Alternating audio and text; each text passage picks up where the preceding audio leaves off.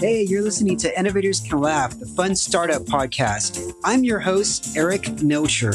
On ICL, we interview an innovative entrepreneur in the European tech startup scene every week. My goal is to have my guests share their wisdom while having a little fun in the process. Now let's dive in. Hey, welcome to Innovators Can Laugh. This is Eric Milcher, and today we're going to do something different. I'm going to share 5 mistakes I made when trying to grow and launch the Fun Startup podcast, Innovators Can Laugh. Before I do that, though, feel free to follow me on LinkedIn if you want to learn more tips about relationship building and networking and field marketing and evangelism. Those are the things that I talk about, and I share a lot of tips there that I don't share on the podcast. Also, you can get 5 tips on how to chit chat like a pro, how to start conversations. When you sign up for the Innovators Can Laugh newsletter, you can do that at innovatorscanlaugh.com. So go check that out. Okay, so let's get started here. I created Innovators Can Laugh, the Fun Startup podcast, a little over 2 years ago. And there's a few key mistakes that I made that I think are crucial. If I can go back in time, I know my growth and my audience size would be much, much bigger than it is today. So what are those 5 key things? Okay, well, the first one is that I didn't insert relevant keywords into the RSS feed's name and description and keyword fields. Now, typically you can do this wherever you host your podcast. I host mine on Buzzsprout. And so the title is just Innovators Can Laugh. The problem is that anybody that's looking for a startup related podcast, they don't see mine. So, Apple Podcasts SEO is like Google SEO 15 years ago. So I am totally missing out on the SEO results that I could have gotten by not doing this. So once I learned this mistake, I changed the title. It's still called Innovators Can Laugh. And then it says dash the Fun Startup Podcast. In the description of the podcast, I include those keywords, and then same thing in the keywords field. So that's a simple change that you can, either you're making that you can make, but you can do it fairly quickly. So check that out if you haven't already. Second key thing here is trying not to get listed in top niche podcast publications. So if you go to Google, for example, and you look for top startup podcasts, well, there's a lot of publications and blogs or articles written by different, third parties.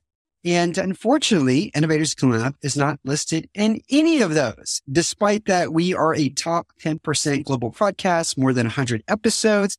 And unfortunately, we're just not in there. So that's the second thing I should have focused on, is basically Googling, these top niche podcasts, like top startup podcasts, best startup podcast, making a list of them, and then basically reaching out and offering something like, hey, can you guys list me?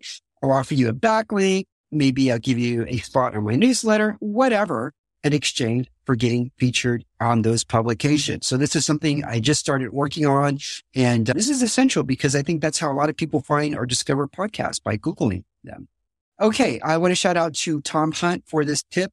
He posted it on LinkedIn. And so I saw it and I thought, crap, why am I not doing that? All right. Thanks, Tom. I'm on it now. I'm on it. Okay. Key tip number 3 here, mistake number 3, publishing crappy interviews, recordings that were not engaging, fun, if there was no laughter in the interview. And the show's called Innovators Can Laugh, for Christ's sake. And I am guilty of this, especially in the very beginning, because I just wanted to get some content out. I was just grateful for just getting guests to participate. Unfortunately, many of those times, those conversations were dull. There was no laughter, and they just weren't engaging. And so now, 2 years later, I've made the decision that I will not publish a podcast where I felt like if I re-listened to the interview, if I didn't laugh, it's simply not getting published. If there was no laughter, it's not getting published. Also, if there was just no good engagement, then fine, I'm not going to publish it. Okay.